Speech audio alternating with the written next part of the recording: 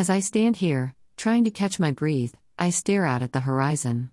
With the sun rising in my front, and the darkness slowly disappearing behind, I heave a long sigh of relief.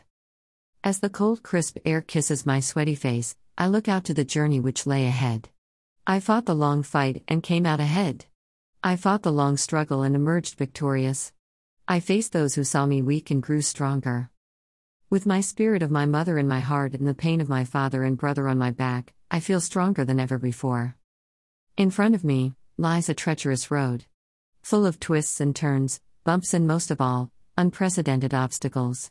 I look not to what lay miles ahead, but only to what lay at my feet. As I take a long deep breath, I take my first step. It's a small step. It's a painful step. But it's a step in the right direction. Life lays ahead of me. Happiness, success and family are the treasures that lie ahead. With my wounds fresh and clean but unbounded, blood flows with every step. As pain shudders my spine with every step, I know I have to move forward. Slowly, steadily, baby steps, I creep forward. Shuddering pain, I creep forward. Dripping blood, I creep forward. Creeping forward, bloodied and bruised, I will keep moving forward.